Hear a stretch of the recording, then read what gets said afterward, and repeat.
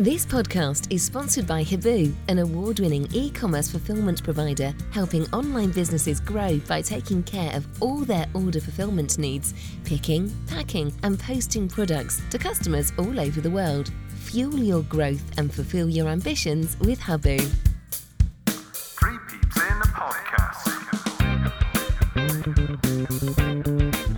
Hello and welcome to Three Peeps in a Podcast, the bonus show, an Easter bonanza, a double header. But it was a happy Easter, all in all, for Bristol City. 4 points from the two games. January transfer window, lads. Cornick and Metty on the score sheet for the first time. And any concerns of City letting the season peter out were put to bed with two spirited performances. Matt, you were at both games, up at Stoke and then at Middlesbrough. I watched the Stoke game poolside in Gran Canaria watched the Middlesbrough game this morning on a recording from Sky Sports. So enjoyed both games, and your thoughts please on both those games. Yeah, very enjoyable. Aside from probably the first 20 minutes at Stoke, where we just didn't seem to have a clue, couldn't string two passes together. Had Stoke been a little bit more on their game with the final ball, we could easily have been out of sight from getting into the game.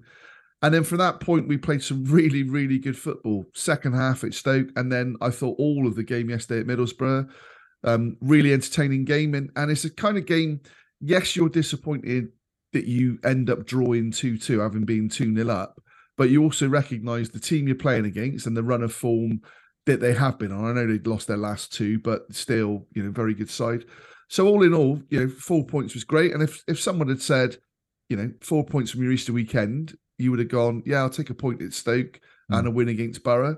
You'd have been happy, wouldn't you? So, yeah, I thought it was a good weekend. And like you said, Patch, that they're actually putting into action what Pearson is saying about not letting it peter out and trying to go for it. So, yeah, I was impressed. It'd be a real shame to sort of lose any momentum that we've got in the sort of good performances to go into next season, to go into pre-season even. I think it's pre-season because you want players to join you because they can see the progress being made, the sort of football that you want to play. The finishing position in the league table. Exactly. And for all of the people that are still questioning Nigel Pearson, and there are still quite a few, if we do finish the same position and only a few points above where we are, you could argue, or there will be an argument as, is that progress? So, yeah, to finish, I don't know where we'll finish massively higher than we did league position-wise, but certainly points-wise, we could be a good 10, 12 points above where we were. Yeah. So, yeah, no, it's again, go back to it. I thought it was a weekend of really good football from City and some good performances.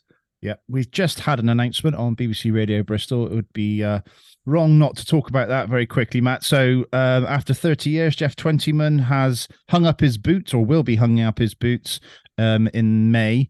And if it wasn't for Jeff Twentyman and Sound of the City, I'm not sure this podcast would exist. No, we wouldn't have met, mate, would we? No. Well, maybe from across the a crowded South Stand, yeah, but we wouldn't have interacted. Possibly, but we wouldn't have interacted, would we? And we were sat in the reception, weren't we? Waiting area. Got talking about St Ives and realised our kind of connection in terms of the things there. And yeah, Jeff's a gashead. He came from Preston down to the Rovers. But he is one of those blokes that you just wouldn't know. He transcends blue and red, doesn't he, from that point of view? A really nice bloke, like you've had the pleasure of spending a lot of time in his company. He's great to talk to, and he's going to be a mess. And Sound of the City is a programme, not just because of being involved at times as well, or taking part, I should say, not being involved, but taking part. But as a football fan and a Bristol City fan, it was really good to listen to other fans' views, and we don't all agree. Of course we don't. But you like to listen to other fans, don't you? So it's a real shame that Jeff's leaving, and it'd be interesting to see what Radio Bristol or BBC end up deciding to do, because it's it's a big show. I'm sure it is for them.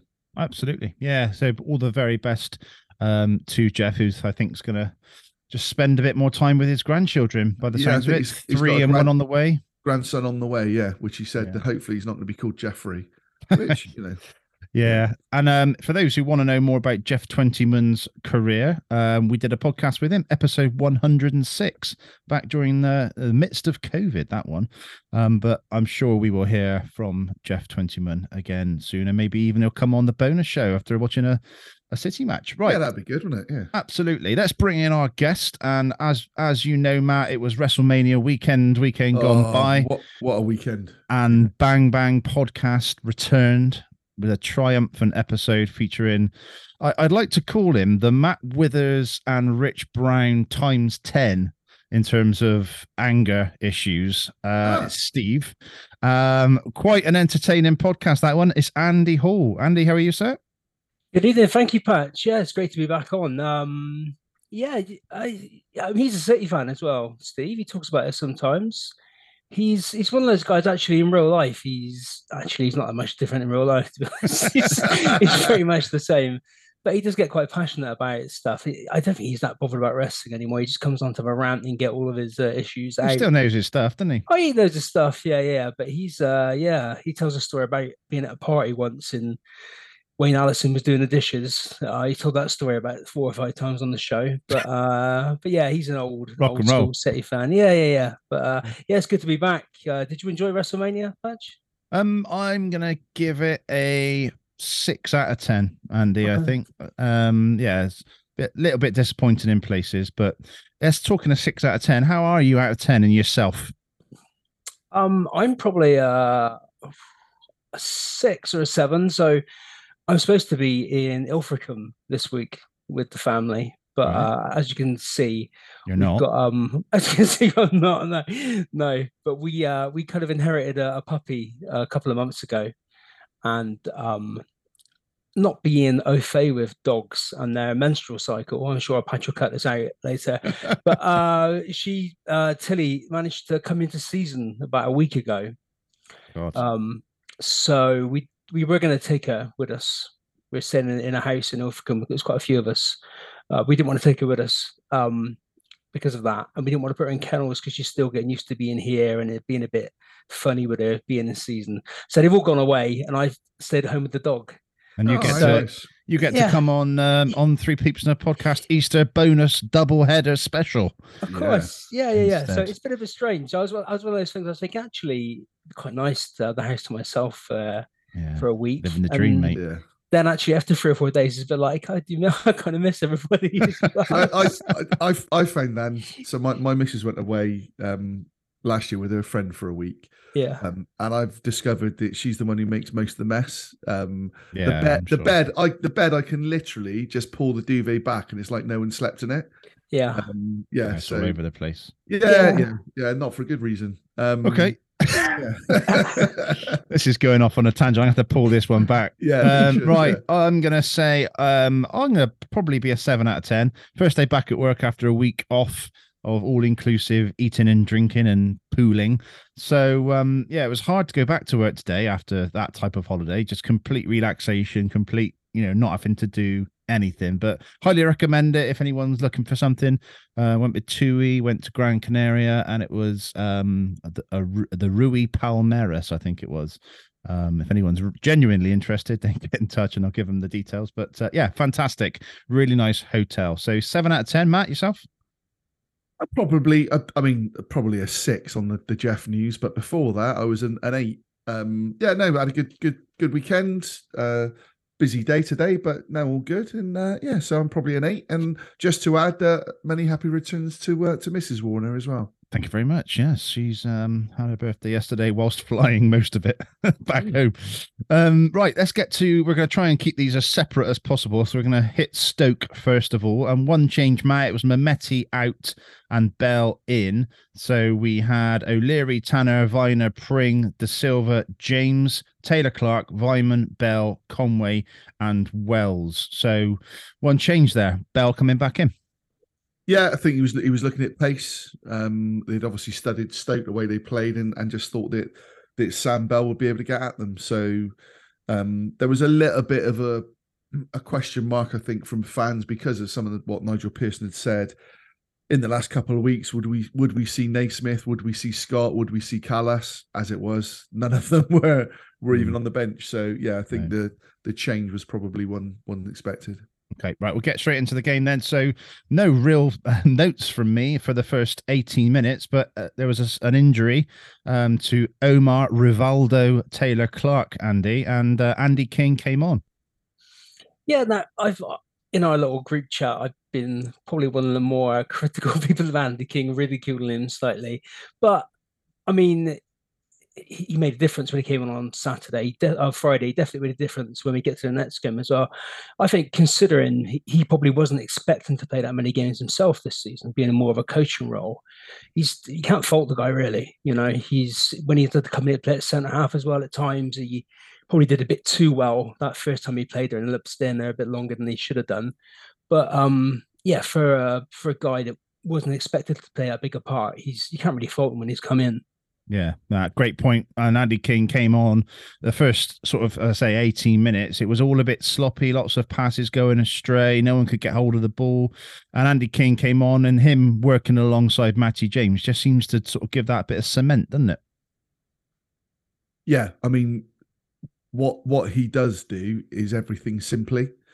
Doesn't sort of overcomplicate things, and we'll talk about sort of the second game as Andy said, where I don't think that was necessarily the case with some other players.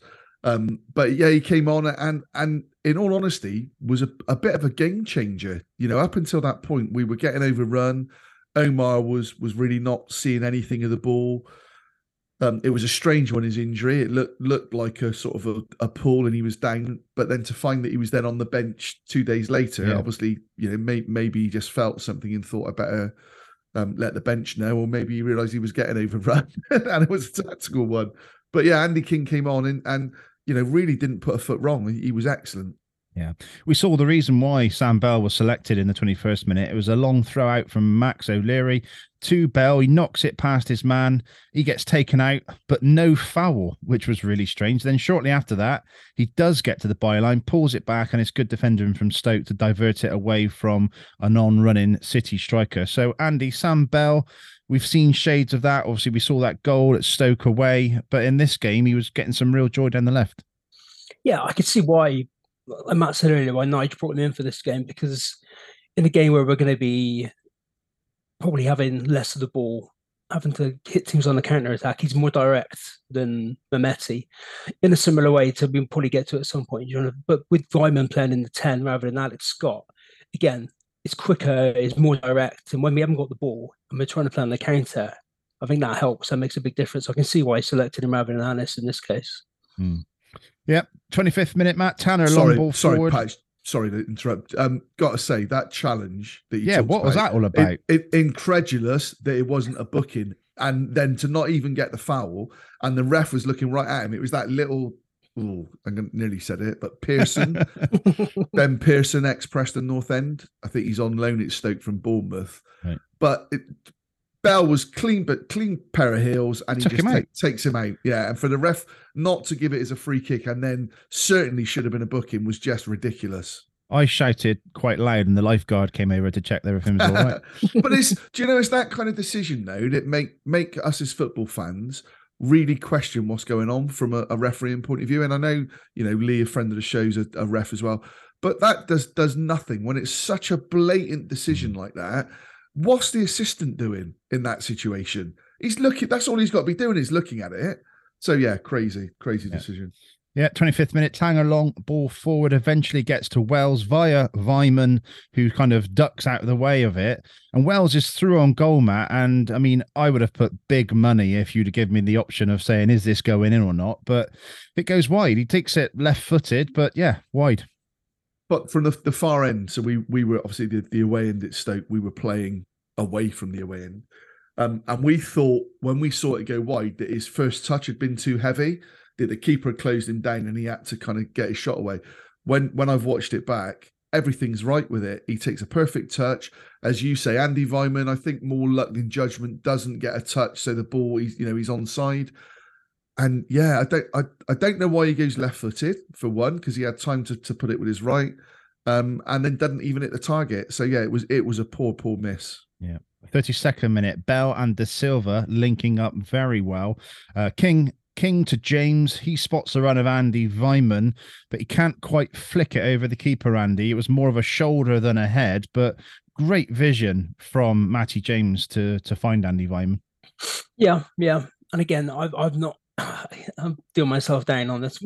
I've not always been the biggest fan of Matty James either, but this season, when he had that quite a long run in the team, and you showed how important he is in the team. We haven't got the likes of Scott in the team. You need Matty James, Andy King to be playing those incisive passes. And yeah, that was good. And it was just, I think, just a bit more Wyman. If he'd got a better contact, would have looped in and over. But yeah. Again, it seems to be one that he headed onto his shoulder. It wasn't a clean header, was it? Yeah. Again, you'd put good money on Andy Vyman to lift that one over the keeper. Definitely. And again, watching it back, you saw just how good a pass it was from Matty James, because the ball, the play's kind of going the other way when he picks up and he reverses it for Vyman's run, spots it brilliantly, and he just doesn't get a clean header. Anything, as Andy said, anything with firm contact, because the keeper's in no man's land really, and gets away with one, doesn't he? Yep. 36th minute, a quick move. Wilmot from defence with a diagonal ball to Campbell. He crosses it in for Powell for 1-0. And Matt, just as we are coming into the game, they score, and it was such a quick move, wasn't it? Yeah, the long diag, they were playing that quite often. And George was closer than I thought he was on first looking. But it was Campbell's touch and then the first time ball that took George out of the equation. And Campering had just lost his runner. I mean, the midfield as well. Nick Powell's running from that. No one picks him up. It's a good finish. He's not on the line, is he, to finish it? He's got to make sure of it. But yeah, I think sometimes it wasn't the greatest defending, but the ball from Campbell, who looked really impressive. I thought Tyrese Campbell. That was the killer ball really that made the difference. Yeah. 43rd minute, Andy, a nice strong right-handed save from Max O'Leary after a deep cross and a strong header. So really important just before the break that Max kept that one out. Yeah, it was good. Actually, watching back on the highlights with Mark Sykes was the co-commentator, and he seemed to be, some of the co-commentators can be a bit boring and monotonous, whereas he was like calling a spade at times. Yeah, he was like, we need to hang on now and just get to half time because since we conceded the goal, we went to pot. But it turned out to be a vital save in the end, didn't it? Yeah, very good. And Max can do that, can he? He can pull out those great saves, and he's got a nice, strong wrist, strong hand to keep them out, and it's great to see. Right, halftime summary from Rob. A half that totally encapsulated a familiar storyline for City. Second best for the first 20. Then following Taylor Clark's withdrawal through injury, we got into the game with some really slick passing and moving for 10 to 15 minutes, but failed to make the most of it with two gilt-edged chances passed up. Lo and behold, almost instantly, we then seemed to switch off at the back with Powell rounding off a simple, incisive move with a composed finish. With that, our ascendancy was relinquished and Stoke grew in confidence and saw out the rest of the half, mostly on the front foot again. Typical City. Here's hoping we can wrestle back the initiative again in the second half, but be more clinical if we do. And we saw a change, Matt. Conway coming off, Cornick coming on.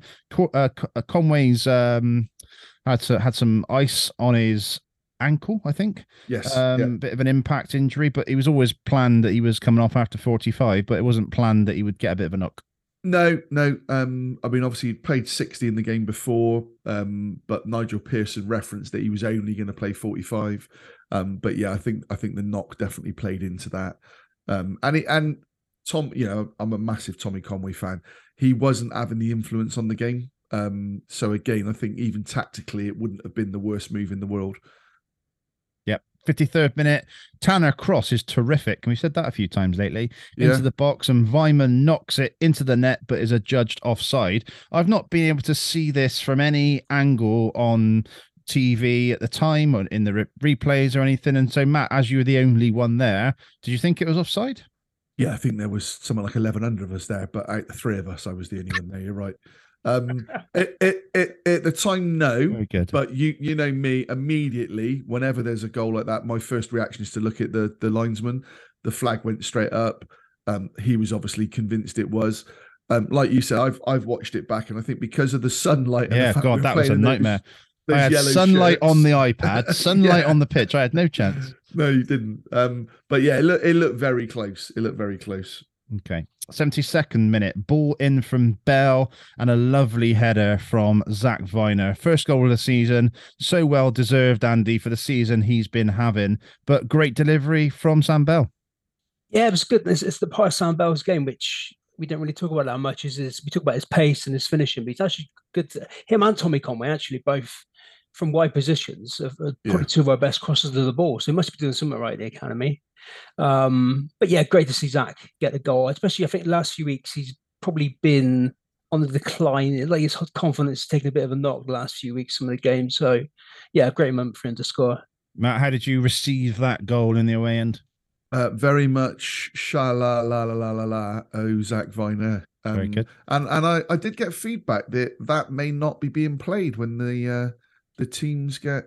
Well, I only play it when Zach scores 7 or more. Fair enough. All right, but lesson learned for Miss Jones, who pointed that out to me. Yeah, the important thing as well on that goal was the ball from Matty James and Harry Cornick's physicality that then meant the ball broke to Sam Bell. Cornick's had a lot of stick. You know, we've been, I think, quite kind in terms of saying, you know, we're not going to judge him until pre-season and next season. Thank goodness. But we recognise the fact that he hasn't hit the ground running, has he? But he, like Andy King, he helped change the game against Stoke. His physical presence and his running, but he was running more with a purpose and actually contributing than just sort of, oh yeah, he's got a good engine. So yeah, it was important that he got that. And like Andy said, the ball from Bell, you know, you'd like to think they must be saying to the likes of Jada Silva and Mark Sykes and stuff, look, lads, look, this is how we want, as a striker, this is how we want the ball crossed in. Yeah, lofted.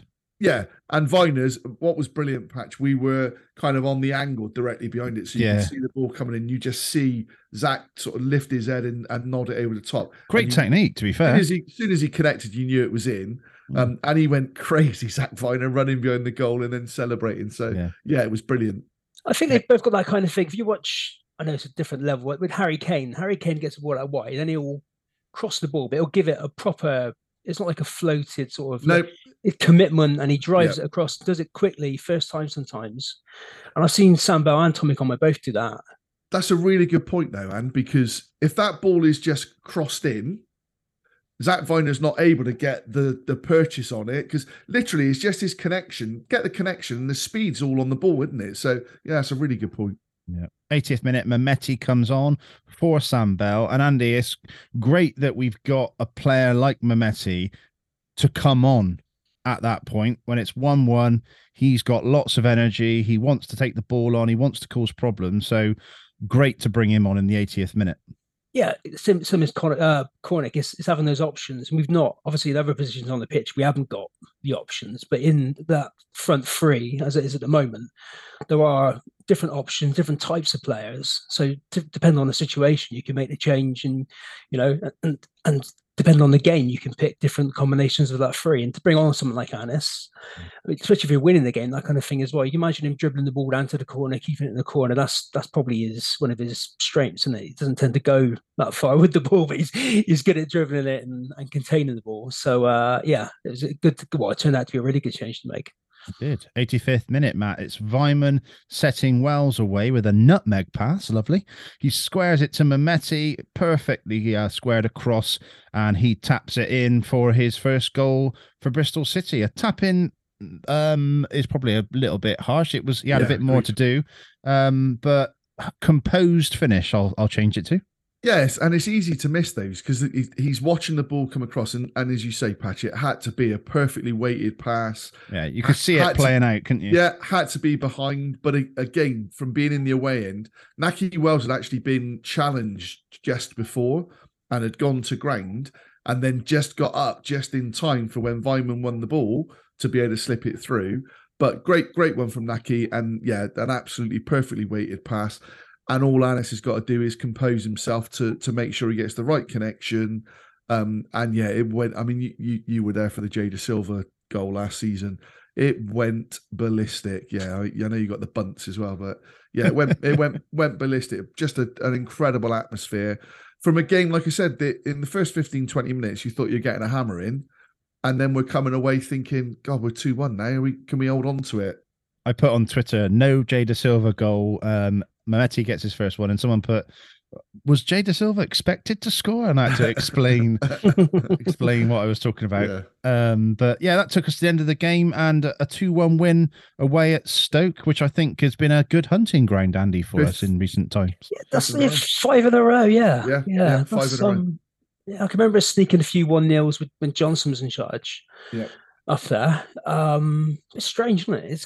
I mean, to be fair, since they've come down, they've been pretty mediocre, haven't they, Stoke? But always used to be when they're in the Premier League, it was always a fabled, difficult place to go to, wasn't it, Stoke? But we don't seem to find any problems with it early. It's not a bad away day, is it? It's not too far. It's decent. Yeah, we had a bit of traffic going up on the M5. There was an accident, so it's a little bit slower than we thought. But yeah, we parked where we parked before on the industrial estate. And there's a little Harvester pub there, so we booked a table for that. So no, it was good, but it's another one of those new grounds which built in an industrial sort of area just doesn't have much going on around options, it. No, but there's no kind of atmosphere or in and around it. And again, I look back at wanting a new ground over at Ashton Vale. But Ashton Gate is just a brilliant, brilliant setup, especially for a home fan. But even away fans talk about the atmosphere in that at Ashton Gate. So, yeah, it's a bit soulless from that point of view, Stoke. Yeah. But a 2-1 win. 2-1 win. As you say, not many would have predicted that. And in fact, no one did, I don't think, on our accumulator. But good result nonetheless. And I celebrated with another 6 or 7 free beverages on the all-inclusive. But excellent. Matt, let's do the ratings for that game. I'll race through them, but shout if you've got any. Well, they're already published in the evening. They're already published. They're not going to change them. So yeah. So Max, I went 6. Zach, I went 8. Thought Zach had a lot of people's man of the match, Zach. But he did have a couple of Keep going. Zach, he did have a couple of little moments in the early sort of stages. So George Tanner, another impressive game. George is just so consistent. He isn't he? He really is. And like you said, Patch, his quality on the ball and his crossing, he's the sort of player I'd like to think it will come with age, but when he gets more confident, and that might come with more games, you can see this in being a player of the ilk of Joe Bryan and someone like that we'll talk about. God, what a right back he was. Might finally have a right back to rival Bradley Orr from when people talk about right backs. Cam Pring, I went 6. He had a bit of an uncomfortable afternoon, Cam, at times. So yeah, I went 6. Jay Da Silva was outstanding. And actually, I've said 8. And when I say outstanding, that should probably be more than an 8. But it was an 8 for Jay. But I thought he was brilliant. The cynic kind of, and there were plenty of them saying, oh, well, he's out of contract. He's playing for a contract, or he knows he's going to move on. And I think if he knows he's going to move on and if something was lined up, he's not going to play like that. I just think it's a bloke at the moment who's full of confidence. Enjoying himself. Knows that he's in the team and he's enjoying himself. But he's playing the best football I think I've seen Jay Da Silva play at City at the moment. The last sort of 3-4 games, I really do. Well, I've been big critic. Yeah, exactly. But he's gone back to what he was like and why we signed him when he came on loan. Exactly. He's not in there just to defend or give the ball. He's attacking now, and he's doing that. He's got brilliant feet, hasn't he? Quick feet that he jinks between both feet, and he then comes away with the ball when there's like 3 or 4 around him. So yeah, it was an 8 and a man of the match performance from Jay. Equally, Andy King could have got man of the match. He came on. He was definitely a game changer for me. So it was an 8 for Andy.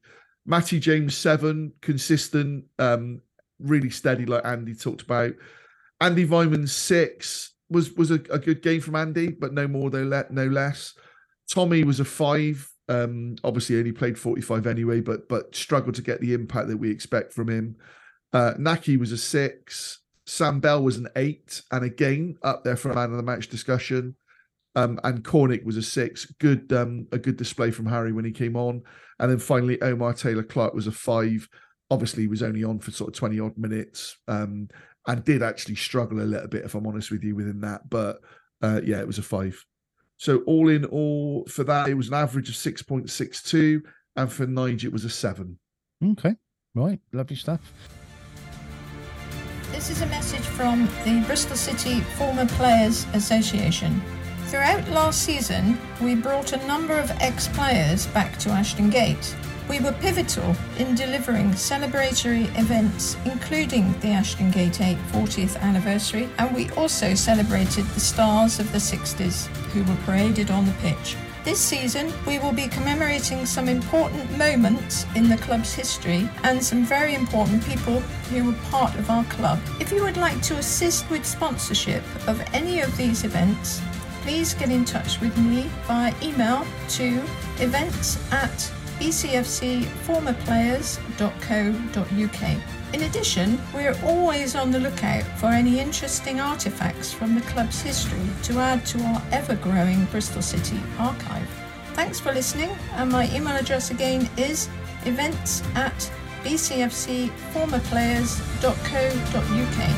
Thank you. Let's move on then to Middlesbrough, which was yesterday as we talk, and a couple of changes. Andy, we saw obviously Taylor Clark coming out, Conway coming out, and King and Cornick coming in. So we lined up O'Leary, Tanner, Viner, Pring, De Silva, James and King, and then Vyman, Cornick, and Bell with Naki Wells up top. Your thoughts on that lineup? I was surprised initially. I mean, obviously Cornick played well when he came on, so the Taylor Clark, if he was injured, then we only really had Andy King to come in, didn't we? There wasn't really many options there in the way he played.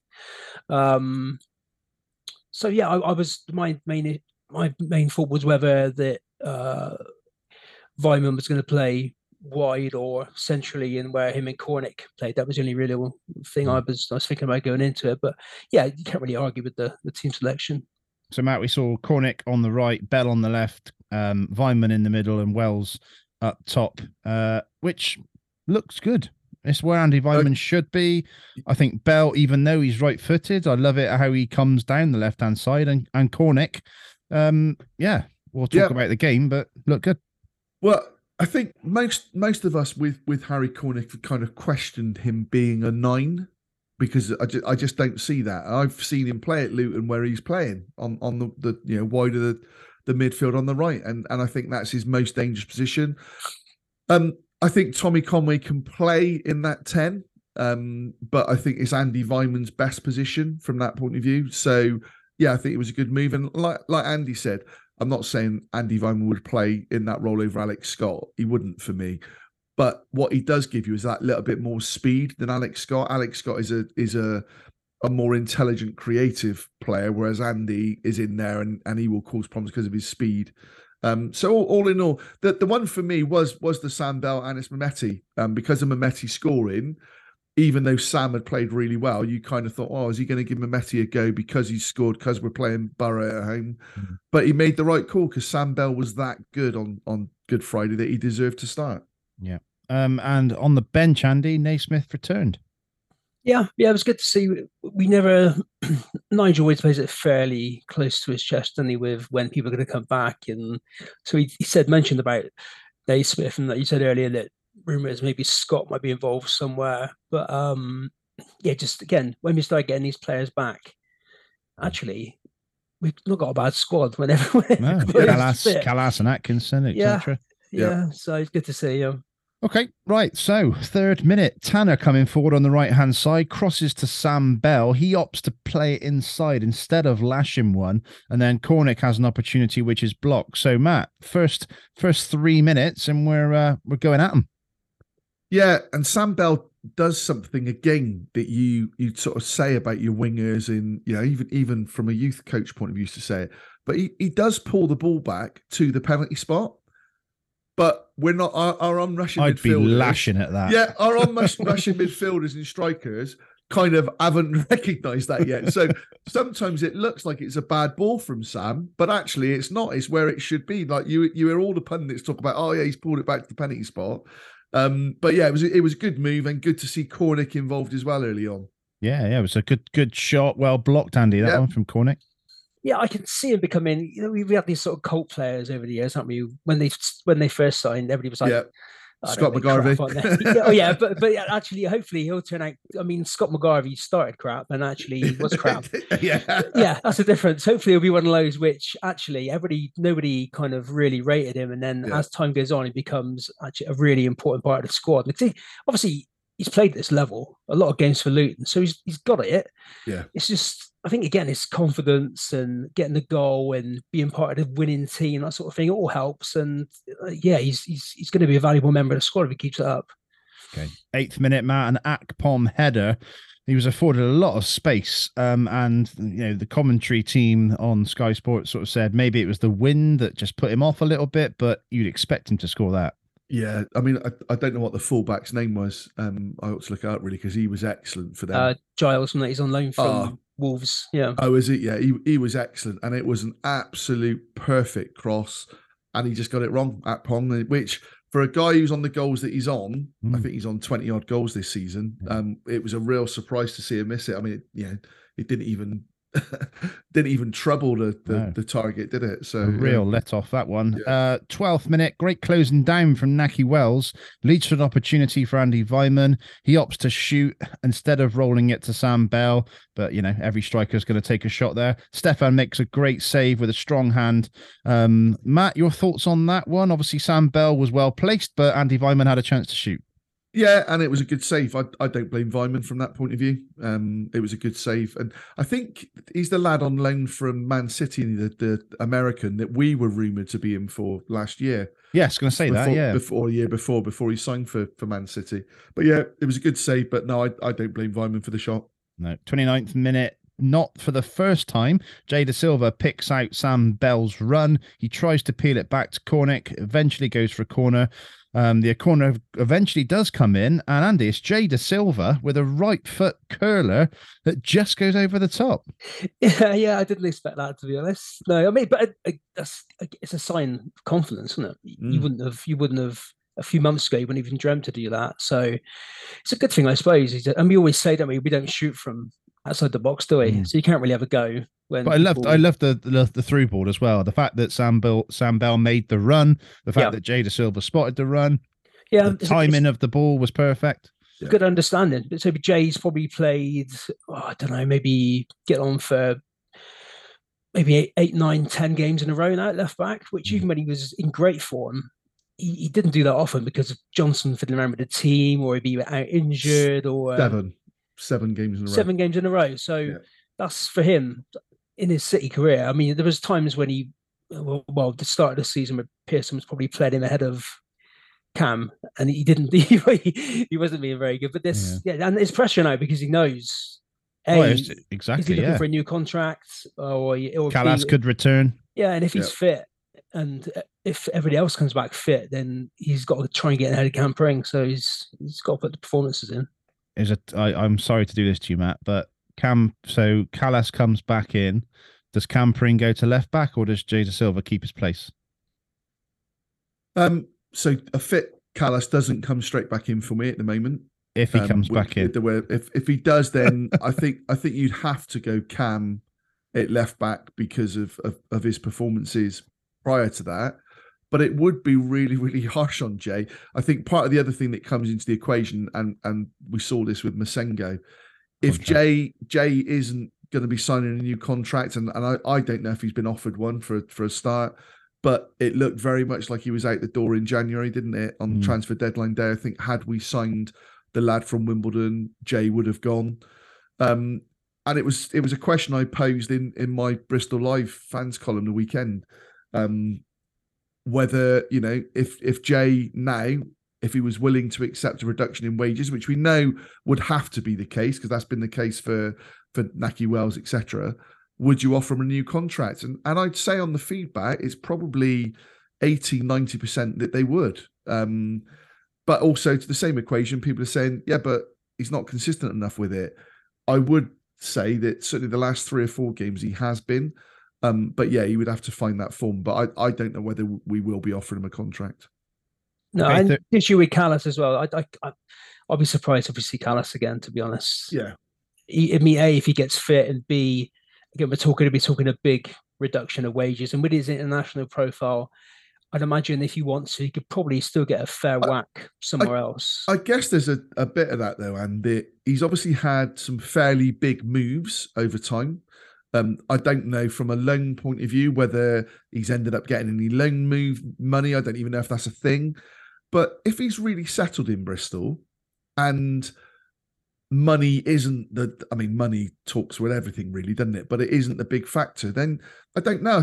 I get the impression with both him and Jay that they're both very settled. Yeah.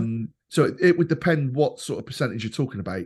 If he's on the rumoured 20 grand a week and you're talking going down to 10 grand a week, no one's really going to suck 50% up, are they? So, yeah. I think with him is his fitness as well, though. He's not played much as in the last. So again, giving someone a new contract who's not played for the best part of 18 months. Put him on a reduced terms and then say, right, if you play 20 games, then you get X percentage or whatever. Get somebody who's going to play more often and give him that money. That would be my share. Well, there is that to it, isn't it? And yeah.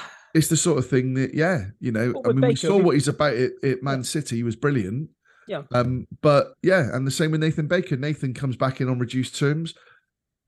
In hindsight, it wasn't a good move, was it? Because he didn't play enough before even the nasty injury. So yeah. Callas is 30 in a month's time as well. So so this is probably his last big move that he could get. And you are talking what did we pay for him? 8 million, something like that. Yeah. Which there will be, even if I'm a club like Burnley, you might look at him and think we've got a Czech international there, which he still is. It's worth a couple of mil or whatever it might be. So yeah. Okay, 36 minutes. It's a neat move from Harry Cornick, turning and running at goal, taking it round his man, and then trying to create an opportunity for Andy Weimann, trying to thread him in.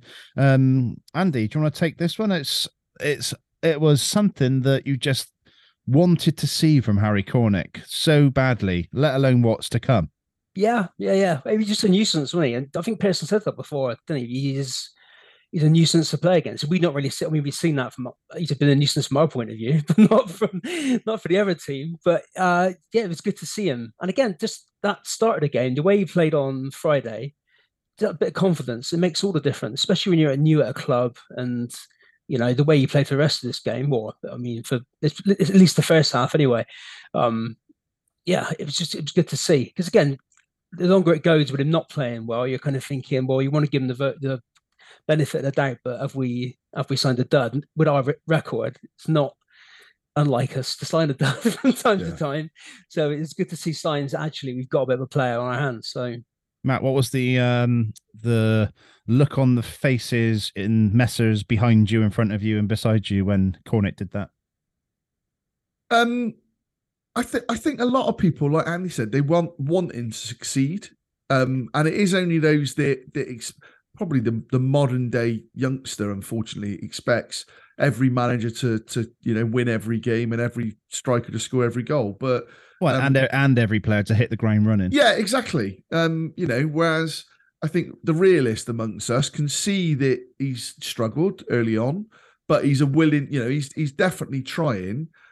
But I think he woke up a lot of people yesterday. I think a lot of people can see the value that he brings because he does bring a different physicality there to anything else we've got at the moment. He's not a number 9, but I think he's definitely a good squad option. 46 minute, Cornick and Weimann combine, and it's Cornick who rolls the ball into Sam Bell's path. He's well placed to slide it right-footed into the net. Well-deserved goal for Sam Bell and an assist for Cornick, Matt. Yeah, and again, another example from Cornick that he wants to score. Of course he does. He could easily have taken that on as a shot, but it showed his awareness and he played a lovely ball into Sam Bell, who can just run onto it and then put all the pace that he needed onto it. Thought it was a really, really good goal and a great finish from Sam Bell, which we know he's got, don't we? Yeah. Andy, some really neat touches in there, especially the little tap back into Cornick's path from Andy Weimann. Yeah. And to be fair, like watching that game in its entirety this morning, which is something I've never done before, not live, and it was quite weird because I knew what was coming. But I just really liked the way that, because Middlesbrough were looking dangerous. They were on top, and to get that goal, especially just before half time as well, and to not be giving up and not be just watching Middlesbrough and all, it was great to see that goal go in just before half time. Yeah, I mean, it was that sort of half where we had the chances. As it was going on, you're thinking we're going to regret missing these chances because you know what's going to happen, but they're going to score at some point. But they definitely deserve. I think we deserve to go in 1-0 up half time, and it was like we said earlier with the difference when Vyman plays in that 10 role to an Alex Scott. See, Alex Scott's technically he'll look after the ball better, but Vyman will do things quicker. Now they won't come off probably 50% of the time. But it's just that difference in, Scott will probably try and hold it up or look for a pass or control it or look to gain the foul, whereas Vyman was like touch, and we're through. And in a team like that, again, we were pressing a lot because they had a lot of the ball.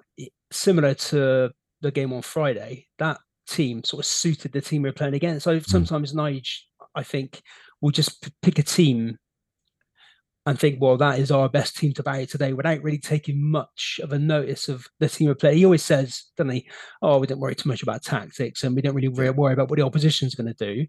But I think the teams he picked this weekend suited the opposition, which hopefully that's a good sign going forwards. But agreed.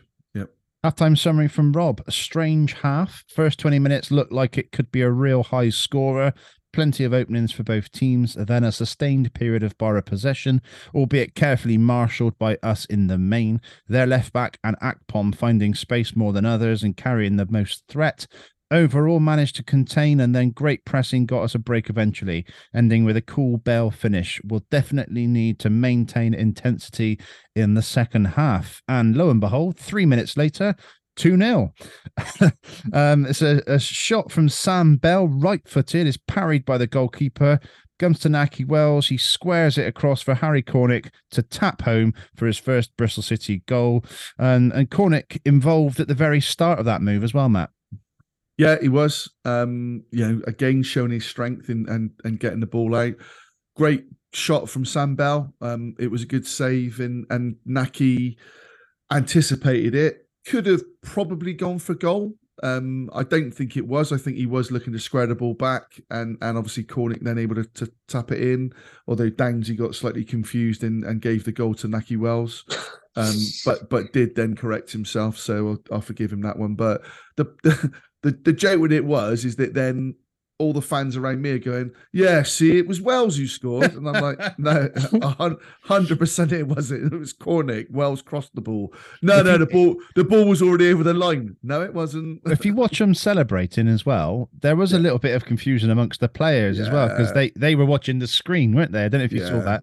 Well, I guess in fairness to Dainsy, I'm at that end, so I could see that it wasn't over the line and it was Cornick's goal. But really, I think really be there to put it in, isn't it? Exactly, and really important for Cornick as well to score. But Naki Wells, two assists, 2 games running, isn't it? So yeah, brilliant. Yeah. 58th minute, Borough pull one back, and it's across from Smith, which Bell can't quite get a block in on. And Ramsey's diving header has power and hits the back of the net, giving Max O'Leary no chance, Andy. Yeah, it was one of those when if we could have held on for sort of 10 minutes after we scored that second goal, or 10, 15 minutes, but it came so early, it was like, we're going to be in for. I watched earlier on the day. I watched the Huddersfield Blackburn game. Obviously, one of the guys who's on the show quite often is a big Huddersfield fan. So they were 2-0 up at half time. They conceded a goal immediately in the second half, and I said to him, "Right, you're knackered now," because the entire second half was just wave after wave after wave of attack. So it was one of those. But I mean, they're a good team. We got lucky a couple of times in the first half. But like you've already mentioned, I think he's on loan from Villa. Yeah. Keeper's on loan from Man City. The fullback's on loan from Wolves. Yeah. From Wolves, the Force, the other guy on the other side's on loan from Brentford. So yeah, they're a good team. So it was going to come eventually. But does show the value of loans, because there are these really quality players, and that Ramsey is quality. They also got Cameron Archer on loan as well, haven't they, who came on. But goes back. You got to shut the cross down, and then we fell asleep. We didn't mark him at all. I've not overanalyzed it watching it back, but from again the far end, I was looking at it thinking the ball's come across, and the bloke's headed it, and Max is still stood still. He's not anticipated a header to then dive. And it is, or even come out to get a punch on it. From where I was, I couldn't see where the flight was for him to come and collect it. But certainly I was disappointed that he didn't set himself to look to dive when the header came in. And it is a question for me with Max, and I think it will be for a lot of fans about, is he a number one? Is a question, and I think we've both said we think he is, Patch. Is it it his presence that you're worried about? So for me, it's not having a number one battling with him for it. Okay, and I think therefore some of his performances, I think for a lot of the games with us, he's been sixes. He's not making the save that wins you the game. We talked about the Stoke save earlier on. I would expect him to save that 9 times out of 10. It was a good save, but a save he should make. I think the thing for me at the moment with Max, he's not making the saves that win you games. He's making saves when it's 0-0 and, early on or whatever. But I also caveat that by saying I think he needs a number one to fight him for a place. In the same way as Dan Bentley, when he lost form, someone came in. Max at the moment isn't going to lose his shirt to Harvey, is he? With the greatest respect to Harvey. So yeah. For me, it was always an issue between the two of them. Bents would always make those world-class saves. And again, one of our pals on the podcast, the Wolves fan, and he said, what's he like? I'm like, well, he's all right. He's the sort of guy, if he comes on in a game, if someone gets sent off and he has to come on, he might have a worldie and he might end up playing 4 or 5 games for you in the Premier League. Yeah. But eventually he'll make an error in a game and it'll cost you 3 points. There may be games, again, where he will save you points. With Max, that kind of constant level, like with Bentley may get some 7s, 8s, 9s. Yeah. But then he'd probably get a couple of 5s as well, wouldn't he? Whereas Max is... It's one of those, isn't it? If you could take Nicky Mindper for coming for the class crosses, Dan Bentley's shots... stature. Yeah, Dan Bentley's shot stopping and points that he saves you, and Max's distribution. You'd have a hell of a keeper, wouldn't you? But sadly, that ain't how it works. This isn't fantasy football. Yeah, you need to think his distribution's good. He's a reasonable shot stopper. Yeah. He's not physically commanding, is he? He doesn't seem like a dominating personality. I think obviously with the perfect goalkeeper, you're gonna get all of those, aren't you? Yeah. They very rarely exist. No, that's right. But you need to be, again, if you're only going to have 2 of those factors, then you need to be really, really, really good at those 2 things. That said, there aren't many goalkeepers in the Championship that I would take over Max. No. I look at someone like John Ruddy. Birmingham was conceding goals for fun. He's made a number of rickets this season. Yeah. Tim Krul for Norwich, similarly. So, goal difference is still 0, isn't it? Exactly. So I'm not being harsh on Max. I think you're just trying to get to that next level. Exactly. Aren't you? Yeah, exactly. Even the best teams. Well, Burnley's guy is on loan from Man City as well, isn't he? Oh, is he? Burnley's goalkeeper, I think. Yeah, Muric. Yeah. Sheffield United got Fotheringham, haven't they? Who was at Swindon years ago. He's not. He's nothing particularly. He's not. You wouldn't have special, him, would you? Is he? Yeah, no. So. Yeah, I agree. Talking of goalkeepers, Ben Foster made a hell of a save, didn't he? Did you see that? Yeah. I haven't seen it. I did see someone, because he made a mistake against Halifax, I think, the weekend. Oh, did he? And someone had tweeted saying it's just a PR exercise getting him in, right? Because of his social media presence and stuff. And obviously he's then ran that down their throat. So, hell of a save that was. Yeah. Was it? Yeah. Okay, 63rd minute. It's 6 minutes later, and it's 2-2. City failed to clear the ball. Campering, first of all, trying to scoop the ball out, which Andy Weimann can't get his head on. He can't get his head to direct it away from trouble. Matty James can't get a tackle in, and then the goal scorer Crooks is in plenty of room to slot the ball home, Andy. So bit of a catalogue of trying to clear the ball and not doing it.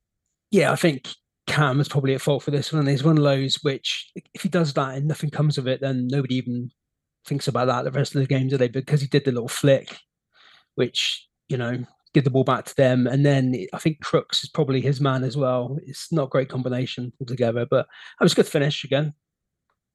Yeah. It's that old adage though. Sometimes just put your foot through it. You can't at this level against opposition like that. You can't be clever like that. And I don't even know.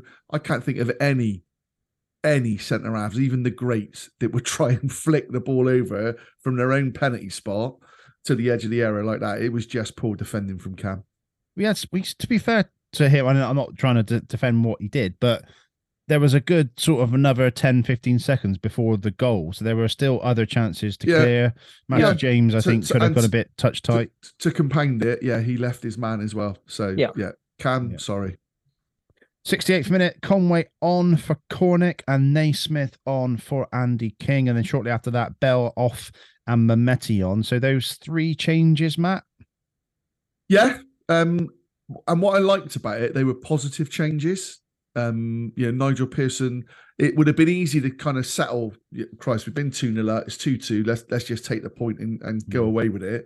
But we weren't doing that. And Tommy Conway, when he came on, what a player that lad is. I think undoubtedly he seems to have, and it might just be an age and a progression of his growing up sort of thing, but physically he looks stronger, he's quick, clever on the ball. I thought he made a real difference when he came on. Naismith probably needed someone just in his ear to say, after a couple of sort of passes, Carl, you're back in. Just play it simple, mate. Don't go for the worldie, because it looked like he looked like how I used to play. Everything he needed to do had to be something for the cameras, or was the out of the world thing. And were the cameras there, Matt, when you were playing? I'd like to see some footage. I'm trying to think. Was Sky on that one game? I don't know if it was Sky or BT, but do you know what I mean? It was Setanta Sports. Yeah, might be a Polaroid camera. Yeah, exactly. Yeah, I know that is Carl Naismith. He did a couple of his Cruyff turns, didn't he, on the edge of the box as well? But there were a couple of times where he got the ball in the middle of the pitch, and right hand side Conway made a great run. And he went the other way, or he went too far with it. And it just needed, I turned to Tree next to me and said, he needed someone like Matty James or Andy Vyman to go, Carl, mate, calm down. Just feel yourself into the game. You haven't got to find that killer pass straight away. And we didn't. And so it was a little bit of not a great cameo from Carl, I didn't think, when he came on. I'd love to see the stats, but he gave the ball away an awful lot, didn't he? Yeah, I think. No, I think. I mean, from that side, the thing we normally sort of praise him for, he wasn't that good. But then late on, he made 2 or 3 good headers in the box. Yeah, and defensively, he made a couple of really good challenges. Yeah, you're right. Yeah. Those 3 changes, though, just before they were made. Watching it this morning, I was just thinking, how has this game ended 2-2? Yeah. Either they were going to get another one, or we would make a change and get another one. It was very open, wasn't it? Like a really entertaining game. Yeah. Yeah. The 83rd minute, it's a Mehmeti cross deep to Vyman. He heads across goal, but it just evades Tommy Conway. So, Andy, 83rd minute, Mehmeti getting some joy, decent cross. And, you've seen Andy Vyman smash those in as well. Yeah, it was one of those when is he sort of caught in 2 minds? What's he trying to do? He's trying to head it back? He's trying to head it in? It kind of just fell in between the 2. But yeah, it's good to see Anis, because, I mean, like when he came on, the commentators, it's different watching it on TV, isn't it? Because on TV, all the way through the first half, they're saying, Bristol City have really good home record. I'm like, last time I saw us play at home was Reading. And I was like, that was particularly great. But they were bigging up Mehmeti when he came on, weren't they? And saying what a skillful player is and what a threat he is. And it just goes to show he can sometimes, like his crossings. I remember one of the first games he played, he put that cross in for Rob Atkinson, didn't he? Which he scored. Like, and it was a little scoop cross, wasn't it? Yeah, it was like, how's he even crossed it in from there? So he's got it in him, and it was just one of those things with Vyman. It was like another day it might have gone in, but 87th minute, Matt. It's Mehmeti pulled back to win a free kick. James takes it, and Viner meets it about 5 yards out with his thigh/stomach/hip. And it hits the top of the bar. The keeper does get a touch, but you were obviously quite close to that one. It was hard to sort of watch on TV, and I don't think Zach will be watching it again. Well, it's funny because real time, it looked a bit of a kind of melee, and you see it hit the bar, and you're thinking, God, what a chance that was. But then listening back, and I've not watched it, but my brother who watched it said to me, how on earth did he miss that? Like, what a chance. And Zach had sort of talked about his what's the right word for his how prolific he is, proflicism, something like that. But was talking about how prolific he was because of his 2 goals in 2 years. But that could have been 2 and 2, couldn't it? And, and probably, from by all accounts, then should have been. So yeah, I think, Andy, being fair to Zach, it just bounced in a really weird position. It was one of those. I don't think he was probably expecting it to come all the way through to him. And then when it got there, it just kind of, if it would have hit his knee or something like that, it probably would have gone in. But he just got in a bit of a mess, didn't he? It's one of those, you're kind of, as on TV, as the ball's coming in, you're almost stood up, ready to celebrate because you assume it's going to go in. Yeah. But somehow it's harder to get it over, the bar than it was to get it in. But he managed it. Yeah. 89th minute, a great save from Max O'Leary at the death. And then Wells comes off and Omar Rivaldo, Taylor Clark comes on, Matt. Yeah, and everything I've said about Max not earning you the points, but I guess he kept us a point there, didn't he? And as you say, Omar coming on, which was a bit of a surprise because of going off as early as he did, you thought it was probably a bad one. And yet named Rivaldo because his dad liked Rivaldo. Thanks to Rich Forrester for that bit of knowledge. Yeah. 92nd minute, Boro goal disallowed, marginally offside, but a great finish from Archer, Andy, and it was really marginal when you watch it back. Yeah. It was all those. It was because everybody sort of stopped and then put their hands up. So it was a good finish. But he's a really good player. So and to bring guys like that on, great goal Celeb as well, because he's Cameron Archer. He does the old pull the bow and arrow out. So that's all. I was quite like that. But again, luckily I watched the linesman straight away, so knew straight away the flag had gone up. So everyone else was like, "Oh!" My mum's face when the goal went in, I could see she was like, "Can't believe we've chucked this away," and I'm like, "Mum, it's all right. It's offside. Calm down." It would have been cruel, wouldn't it? It would have been cruel. It would have. We didn't deserve to lose that game. Yeah. Okay, right. That takes us to the end of the game. A draw, a well-earned draw. Obviously, it's never nice to be 2-0 up and draw a game, Matt, but you'd have certainly taken that at the start, wouldn't you? And again, you look at the opposition. You look at where they are in the league. Yeah, they'd lost 2 sort of previous games and got a bit of a hammering at Huddersfield, although when you look at the stats, they battered Huddersfield, really, but lost the game. But someone said beforehand, take a draw. Yeah, you would have done. Someone said to you 2-2 in a really entertaining game. Absolutely. So now I was, again, a game that I've gone away. That's the sort of football I want to see my team playing. High press, really intense, and some real quality in there. Yeah. Okay, right, Matt, let's have a look at the ratings, unpublished ratings. Ratings, yeah. Okay, so Max, I've gone 6. Nothing more, nothing less. Zach, I've gone 7. I thought Zach had a good game. Yes, there were a couple of chances for Boro, but Max didn't have many saves to make, and they didn't cut us apart a great deal. I didn't think a lot of what Boro had was in the middle of the pitch. One thing to call out, and I think the sub, probably because of Andy King's legs having gone a little bit, Howson was getting an awful lot of ball within the sort of last 20-30 minutes, and he was making them tick.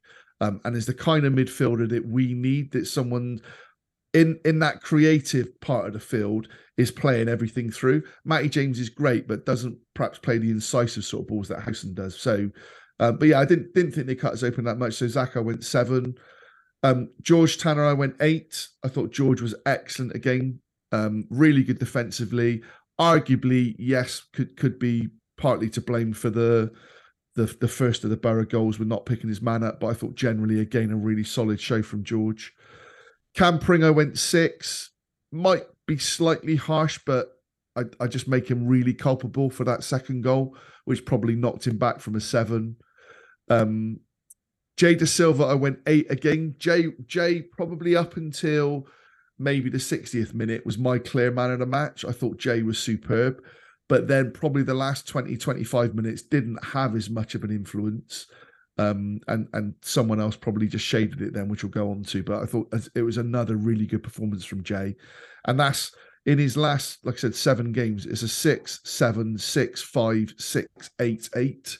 So, he's showing that consistency. Andy King, I went 7. I thought, again, it was a really good display from Andy King.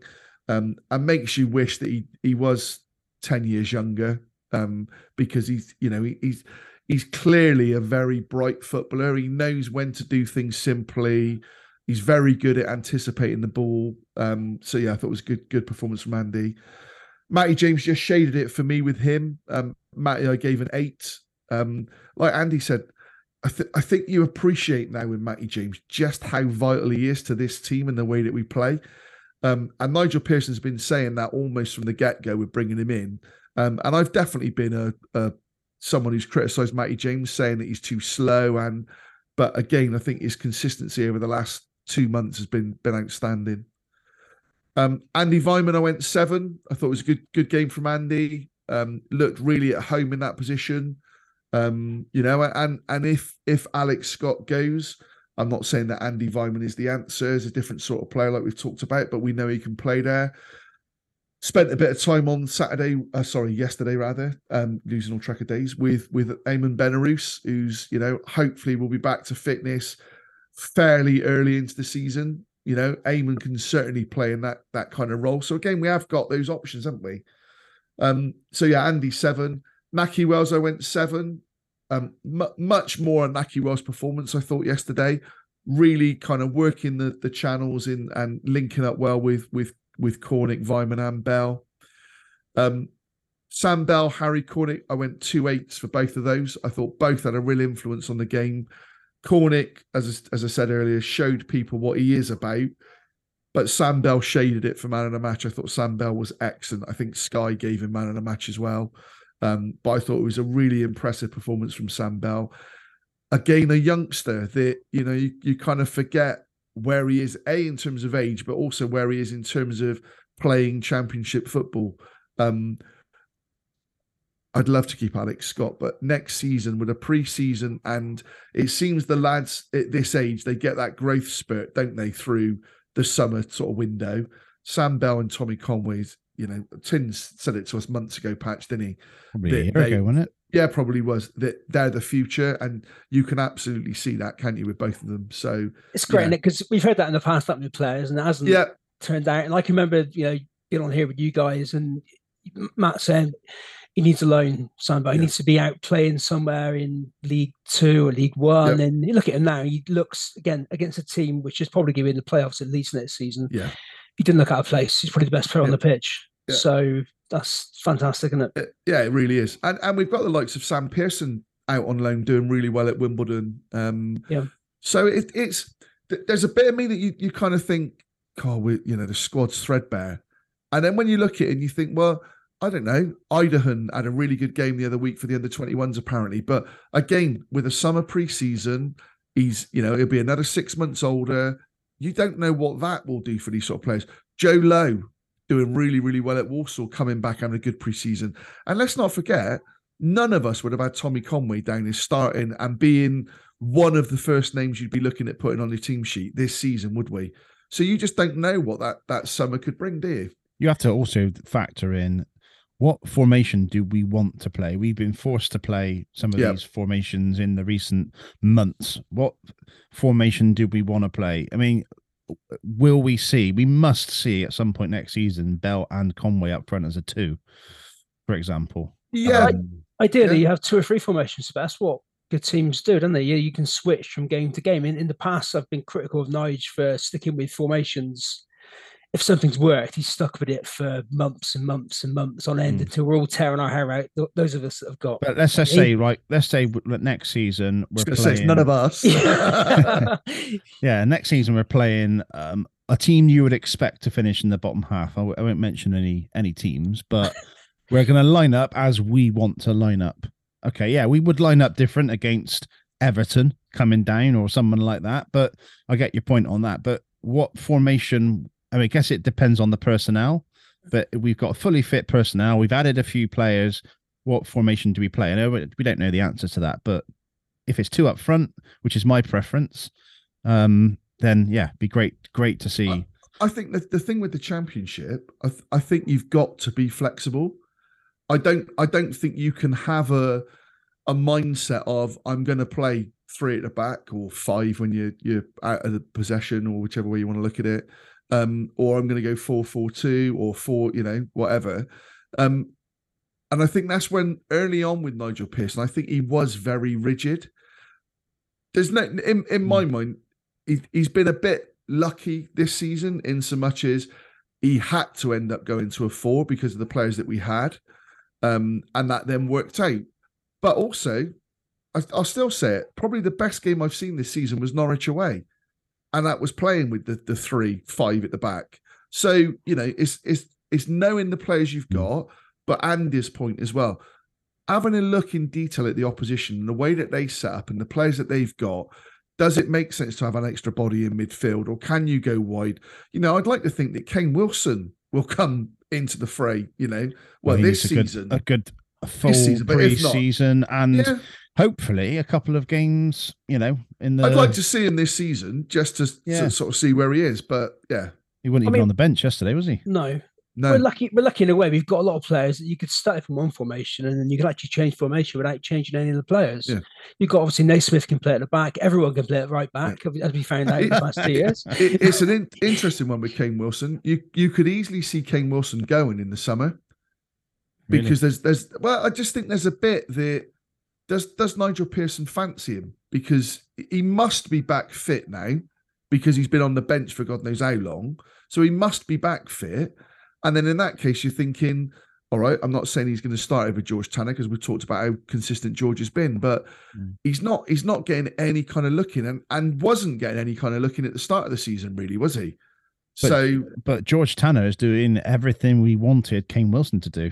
Absolutely. But I think if you're Kane Wilson, who was the player of the year in League Two, and it's a big leap, but there were a number of other clubs in for him, he's not going to want to spend next season not playing. So it will be interesting to see what happens with that one. Must be some sort of fitness issue or niggle or something, but yeah. You'd think so. And I think, like you said, a few times Nigel's got lucky. Pring wouldn't have come back in the team. He came back in the team when Atkinson pulled out on the day.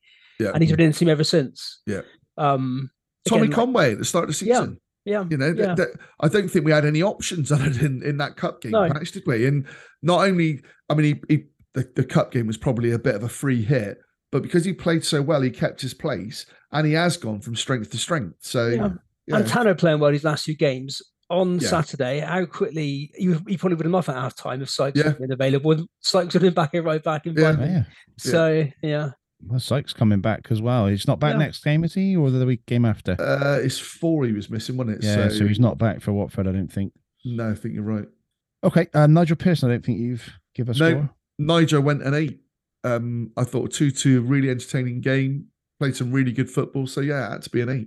And a lovely little bit of control on the line. I don't know if you noticed it when he sort of did a little drag back with his foot. Actually passed it straight to Michael Carrick. So, yeah. Right, so Middlesbrough, that's that game done. Watford away on Saturday. Watford are 3 points above us, plus 2 better goal difference. So if we win 2-0, I guess we go above them into the top half of the table. Be tough game. Our record there's not so great, is it?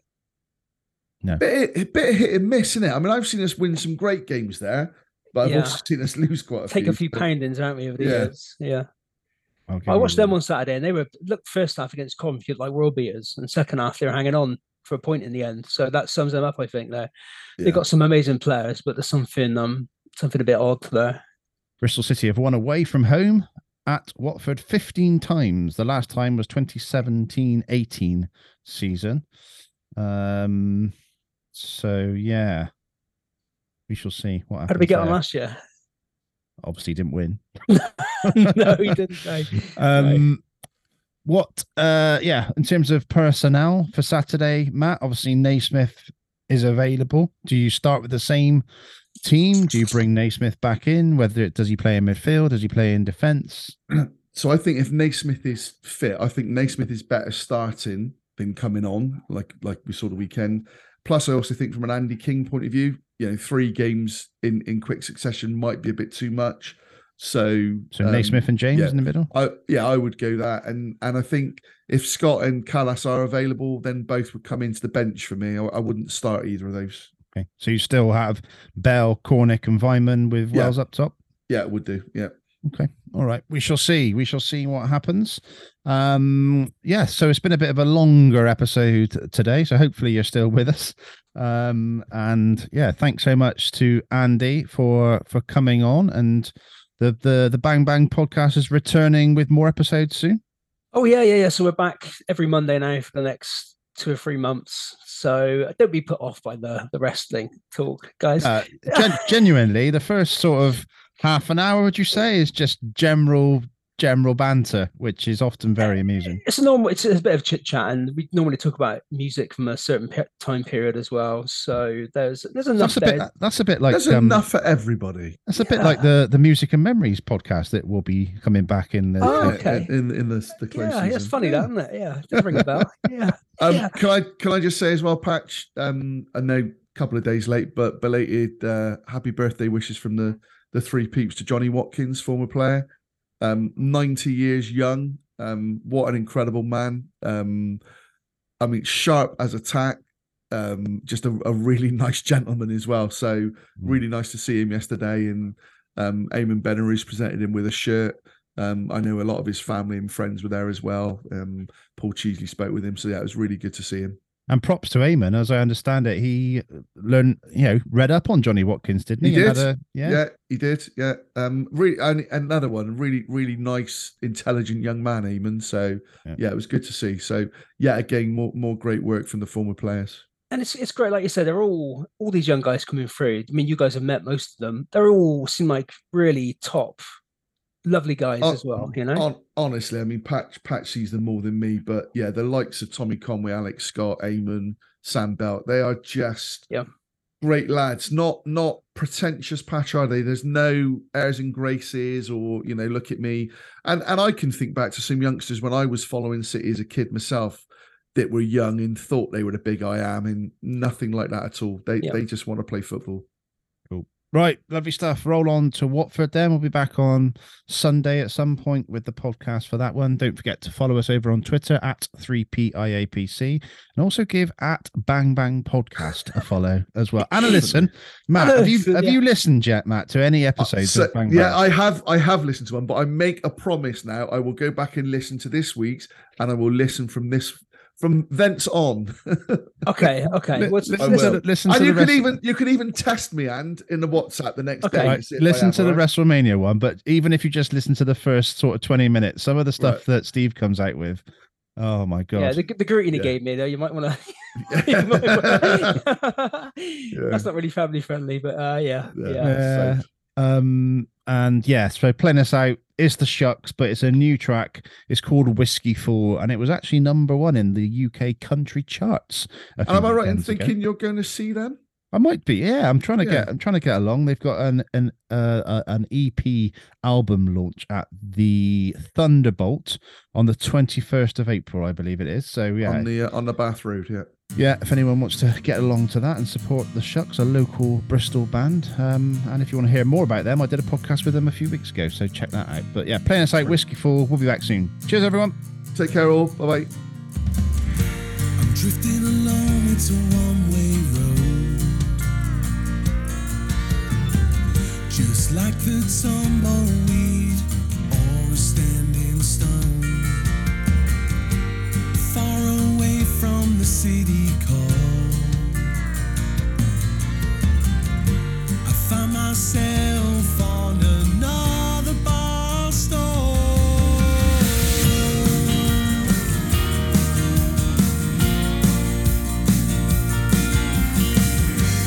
Taking the time to think and breathe on the life that I once had before it fades away. Taking the time to talk at last. One more time with my father who's passed. Oh, I'm drowning in a whiskey pool. Oh, I'm drifting far away from you. Oh, and now I'm a